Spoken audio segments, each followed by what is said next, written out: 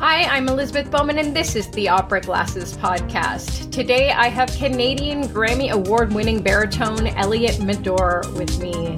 He has sung with major opera companies and orchestras throughout Europe, the United States, Asia, and of course, Canada. He's a very interesting artist. He started very young, and he is sustaining a wonderful career for himself. He is also the cover artist for the current winter edition of Opera Canada magazine, which is on newsstands now. Anyway, excited to have Elliot here today. Let's get to it. Elliot, welcome to the Opera Glasses podcast. Thanks so much for being here. Thank you for having me. So where are we talking to you from? I am in Boston right now from my hotel room. I'm looking out the window at Fenway Park, and we're in rehearsals for Madore's Eurydice. I'm performing the role of Orpheus, and we're going to be opening in about a week's time. How long have you been working on that role? Have you performed it before? Or, I mean, it had its world premiere very recently. Yeah, so it had its world premiere in LA, and they recently did it at the Met. And Matt wanted to do a chamber version of this opera. And so Boston Lyric Opera commissioned this chamber version, which is a lot more intimate because Matt really wanted to explore a much more closely knit piece, I guess you could say. The version that he's produced is quite beautiful. And we've been working on this now. We've been in rehearsals for 3 weeks now. And I've been working on this piece for, I would say, about 3 months in total. It's a tricky piece. I would say rhythmically very difficult. It's been a joy to work on it. And the music itself is truly very, very beautiful. And is Matthew there? Is he? Yeah, he's conducting the piece. He's conducting it. So it's been really, really great to get to know him. I'd never met him before. Of course, I've been a fan of his work, but it's been a joy working with him. He's a fantastic conductor and obviously a very gifted composer as well. When you're working with the composer directly in this iteration, is there any flexibility with what happens musically with your role, or are you reading from the score exactly, or are you able to make suggestions based on what works for your voice? Well, Matt's been great with everyone. He's extremely flexible, and if there's something that doesn't quite work, we can certainly talk to him about that. And at the same time, he has a very clear idea of what he wants and how he wants the piece to sound. And I think the joy of working with him is that he's extraordinarily articulate. And so when you ask him a question about the character or what he wants musically, he's able to articulate that in a really beautiful, artistic way.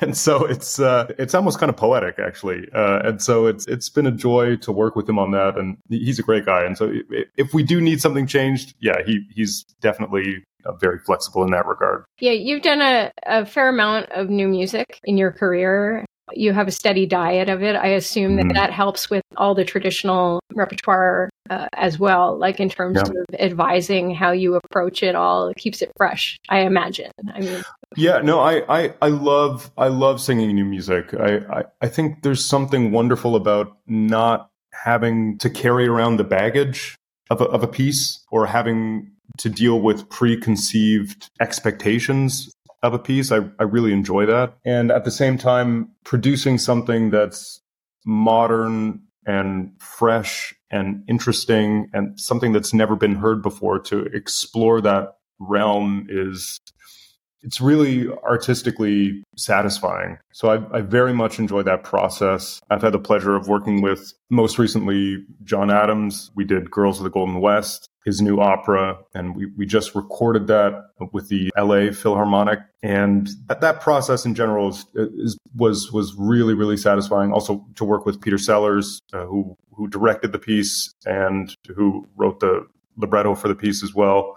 I enjoy creating something from scratch. There's something that you can't really, you can't replicate that, of course, with traditional repertoire. You're coming from Edmonton, where you were singing the title role in Don Giovanni, speaking of traditional repertoire. So it's like quite a juxtaposition from the Mozart Don Giovanni to this Matthew O'Coin. And how was Edmonton? Was it freezing? Edmonton, you know what? The weather wasn't bad. And I was kind of disappointed, actually. When I was performing in Zurich, I had a friend of mine who actually, strangely enough, lives in Edmonton, and he was singing with me there. And he told me that it was minus 50 or something, which is pretty crazy. So that was my expectation. I thought I was going to go there and it'd be minus 50, but it was pretty mild, actually. I love working. Joel Ivany, we have a wonderful relationship. He's a good friend of mine. So whenever I have the opportunity to work with him, I definitely try and make that happen. And this Giovanni came up and it was in English, and Joel had a new concept about the piece. He really wanted to lean into the comedic side of it. And so it was, I would say, a lot less dangerous, I would say, maybe. And just really leaning into, the buffo aspects of that piece. And the audience loved it. We really enjoyed it. We had a lot of fun. And of course, it was a little bit tricky for my brain to switch from Mozart to Madore relatively quickly. So that was tough, but it was a challenge, but I enjoyed it. So you recently did Don Giovanni with Joel, with the Banff and the National Arts Center collaboration as well. And that was obviously in Italian. Yes. So was there a similar element to how you guys did it, or other than the English translation, what were the differences? I'm just curious. Well, the main difference is in the Edmonton production, the recitatives were replaced by spoken dialogue in English. Interesting, yeah. And Joel really wanted to lean into the local aspect of the piece, meaning there was a lot of Edmonton / Alberta references, which the audience loved. For example, I referred to myself as the Great One. Of course, the Wayne Gretzky reference, which is appropriate for anybody who is a hockey fan would know that one. Yeah. And so he really wanted to lean into that aspect. And of course, when we did it in Ottawa and when the young artists did it in Banff, it was all Italian recitative. I think that lent to a more traditional rendering of the piece, even though there was a little bit more of a modernized take on it. In terms of the set, I think all of us, the portrayals of the characters were a little bit more traditional, I would say. Joel is doing really great things for opera right now, and his attention to his audience who is coming, who could possibly come to the opera, is visible in the projects that he is executing. So I'm grateful to him from the industry standpoint for all the work that he's been doing. I mean, the audience enjoyment of Don Giovanni in that way is just a wonderful thing. So yeah, absolutely. I think Joel, one of his greatest strengths, beyond being a great director and a great storyteller, I think one of the things that he's able to do is to really, I think as you alluded to, was to really understand his audience and to know how to bring them to the theater, how to attract these people to the theater. He certainly did that with ATG, and he's doing that with Edmonton Opera. When we were there, it was pretty much sold out for both performances, which was amazing because the theater in Edmonton is quite large. So to have that be completely packed was really, really special. And Joel certainly knows how to do that. That's good news, because that's not necessarily the overarching narrative for our business right now. So that's really wonderful. I want to talk to you on a Joel Ivany related note about identity, because I mentioned it in my editor's letter as a project that I admired. And I understand that it's potentially being expanded upon artistically. And I just wanted to touch on that in our conversation today. So can you tell me a bit about how that project came to life and where it's going now? I guess I could start with just a little bit of background on myself that may help to bring a little bit of context to the piece. So I'm biracial. My father is Black. My mother is white. I've never met my father. And so I had always, from a young age, struggled with my identity, with knowing how to identify and where to identify. And so it was a little bit of a void that I had to navigate as a child and as a teenager. And I had posted a social media post whereby I basically said, that I wanted to identify as being Black. I felt that was really important because it was a part of myself that I wasn't able to express previously. And so the ability to do that was freeing for me. And it was a very, very beautiful experience for me. And I received a lot of wonderful support. And part of that support, of course, came from Joel Ivany. And he said, that was a really brave post. And I was wondering if you might be interested in turning this into a musical project. And so we started along that journey. And another good friend of mine, Dinuk Wijeratne, a wonderful composer, I had suggested him to Joel, and Dinuk came aboard and started composing a song cycle built around this idea of identity. And we also found a wonderful librettist, Shantae Grant. She is a wonderful poet. She's also a children's book author. She writes very, very beautiful poetry. And so we started along this journey, many Zoom sessions chatting about how we might get this done. And we most recently completed a film about this, whereby we had 5 songs, and I talked about my childhood, and that was a very, very satisfying piece. And we're in the process of creating another 5 songs, and we're hoping to have that completed soon.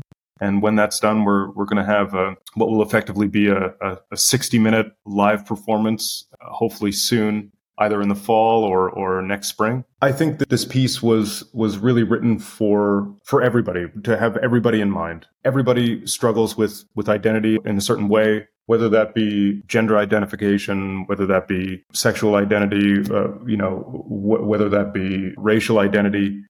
We all struggle to know ourselves. And really, this piece is about the journey of somebody trying to find who they are, and really ultimately making the choice and saying, this is who I am, and this is who I want to be, and being firm about that. And so I think in that sense, everybody can relate to that. I love the connections here between how this all formed. You had an honest post on social media that you would have never necessarily imagined would result in, growing into such a big project. And for that to resonate with Joel, and then it to birth into this beautiful thing. And now the idea of seeing it live is an amazing thing. I hope I'll get to see it when it comes out. Because you don't necessarily have all of those connections in a performance, especially in the classical music sphere. You don't necessarily have that relationship between the performer, the composer, the librettist, even the producer. Like here you have all of the elements connected in a way that the audience will certainly feel. Yeah, exactly. Yeah, that's a really, really good point. And this project has been so insular. We've really been able to just build this from the ground up with everybody. Yeah, I didn't think about it that way, but that's really, really true. And so to be able to do that has allowed a great deal of artistic freedom and a great deal of transparency between all of us. And I think it's led to some really, really beautiful moments. And so, yeah, that's a really, really good observation. Yeah. That's what I'm here for. You have had a long career for your age. You started very young, and you had success young. And I think in the winter issue, you are the cover artist of our winter issue, which is on newsstands now. You talk about starting young and how it impacts your career, and how you've had to sort of redefine yourself as you've gone along. Can you sort of touch on that a little bit for those who have not necessarily read that article? Yeah, sure. Yeah. Well, the trajectory of my career, I guess you could say, started from school. I have to go all the way back. I got into Curtis when I was 17, did my undergraduate degree there, and I left my master's degree early because I won the Met competition. I was 22, and I was offered a position in the Lindemann Young Artist Program, which I jumped at. I was a very competitive kid, and I wanted to get things done as quickly as possible, which served me really, really well at the time. I left the Linneman program early. I had a Fest contract with the Zurich Opera House. That was. I just want to just cut you off for a second because some people listening don't necessarily know. Right, yeah, of course. Don't know the lingo, so let's... Right, of course. The Linneman program is the Metropolitan Opera's Young Artist program. And to a Fest contract, do you want to elaborate on that? Yeah, so a Fest contract, it's a yearly contract that you sign with an opera house. They assign you roles that you sing. It's basically like a year-round job that you have, with an opera house. That's what it is. Anyway, you can continue. So I signed a Fest contract and I started in Zurich when I was 25. And as you might imagine, that was a very big move for me to go all by yourself to Zurich and to live in Europe for the first time on your own. It was a big change, and I had the responsibility of singing, very important roles with that opera house, and so that was a very, very heavy burden for me to carry, and I had to learn a lot about myself at a very young age, and I had to learn a lot about resiliency. And I had to, that was also the first time that I was out without my wonderful voice teacher, Marlena Malice. She wasn't around to help me out if I had any issues. I was sort of on my own there, so I had to, I had to really teach myself in a lot of ways. I had to learn how to produce an operatic sound that made sense and that was healthy and repeatable. And it was quite the journey at a young age. And I'm certainly grateful for it. I learned a lot. I'm grateful that I started young, but I won't lie, it was quite difficult. And how did you keep things fresh or keep the trajectory going upward? How did you work on that, or did you consciously work on that? I worked very hard. I worked very, very hard. That's how I kept it going. Really, there's no secret other than hard work. I practiced a lot, not just on my vocal technique, but I worked on my body. I exercised. I worked musically. I tried to cultivate myself artistically. I read a lot. I went to art museums. I tried to be a well-rounded person. I tried to bring interesting insights into my characterizations when I came to rehearsals. And I think it's funny. I was talking to my agent about this. I think one of the things that has really been able to carry me through all these years is consistency. And I think that's a really underrated thing for opera singers to think about. But anyone, I think consistency in everything, just doing a little bit of something every day will lead to massive improvements. So. Absolutely. And being able to build up that quality. And then, it's not, what I would say is it's not, well, I shouldn't say that. It is very difficult to attain a career. It's very, very difficult. But what's actually much more difficult is to sustain a career. That is incredibly difficult. And, I was talking to a buddy of mine who's also an opera singer. And, we were saying even to have a 5-year career in opera is amazing. It is absolutely amazing. To have a 10-year career is great. A 15-year career is it's almost like a borderline miracle, because to do that, to live like a nomad, and if you want to have a family, if you want to do things, if you want to, set up roots, I mean, it's incredibly difficult. And, we're relying on vocal cords that are, thinner than pieces of paper. And that's our livelihood. So it's incredibly difficult. Yeah. Can I ask, do you have something in your routine that like you would define as incredibly important to your everyday health? Like you mentioned exercise and all these things. Do you do something in particular? Do you meditate, or do you have something that helps you stay centered? I walk a lot. That might not seem very interesting. I like to go on very, very long walks when I can, and without any electronics, without headphones or anything like that, but just going on a very long walk and just being in my thoughts. And I always come away from those walks with new ideas or new thoughts or things that I can try and integrate into my practice routine, or so that's been something that has really helped me, I think. I think walking is the most underrated exercise ever. I like walking. Yeah. I love walking.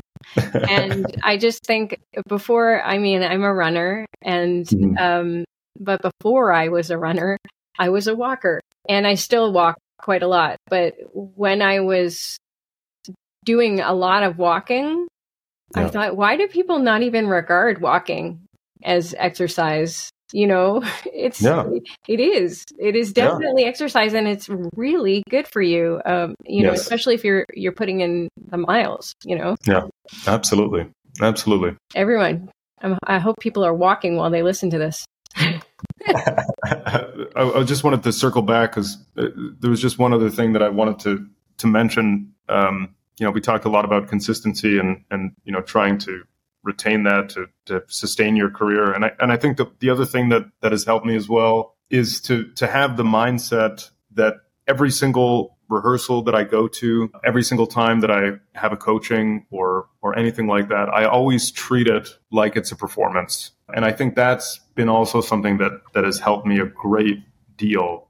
Not only does that mindset prepare you for the actual performances, but I think it sort of fortifies your mind and your body as well. And so when you go in with that mindset, I think that has really helped sustain me as well. I think that's a great mindset, because also you never know who's listening.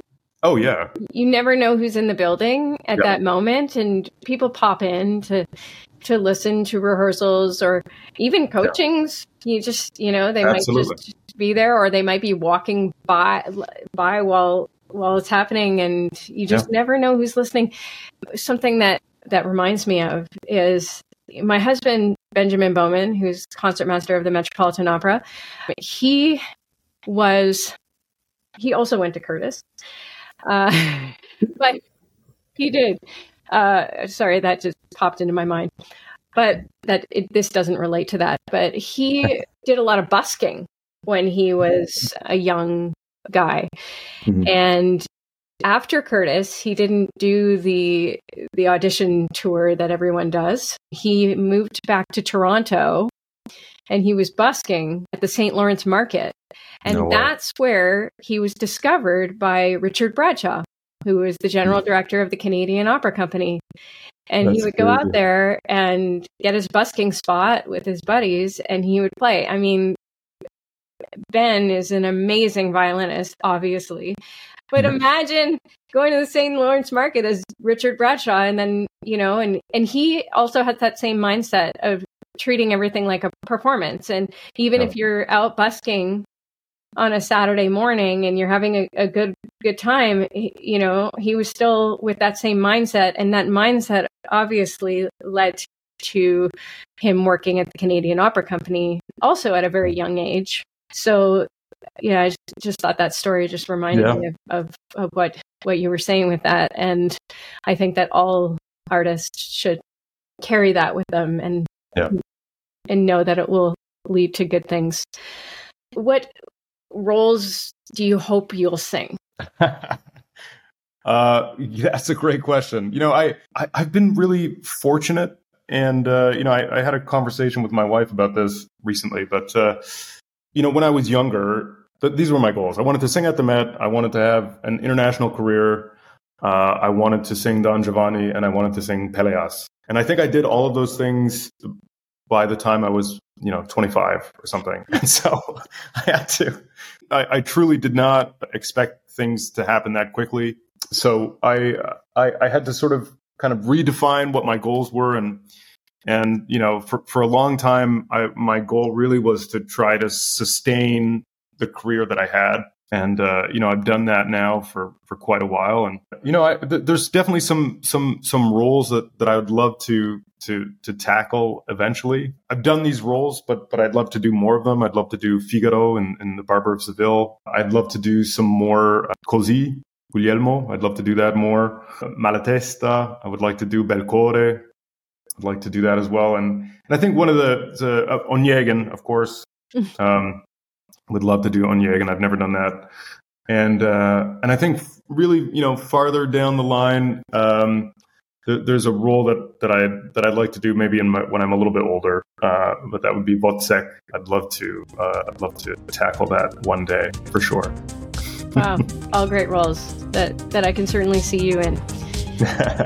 Thank you so much for having this conversation with me and being here. My pleasure. I hope that the Boston Lyric performances go well. I guess you're opening March 1st? March 1st. Yeah, March 1st is the first performance. Looking forward to it.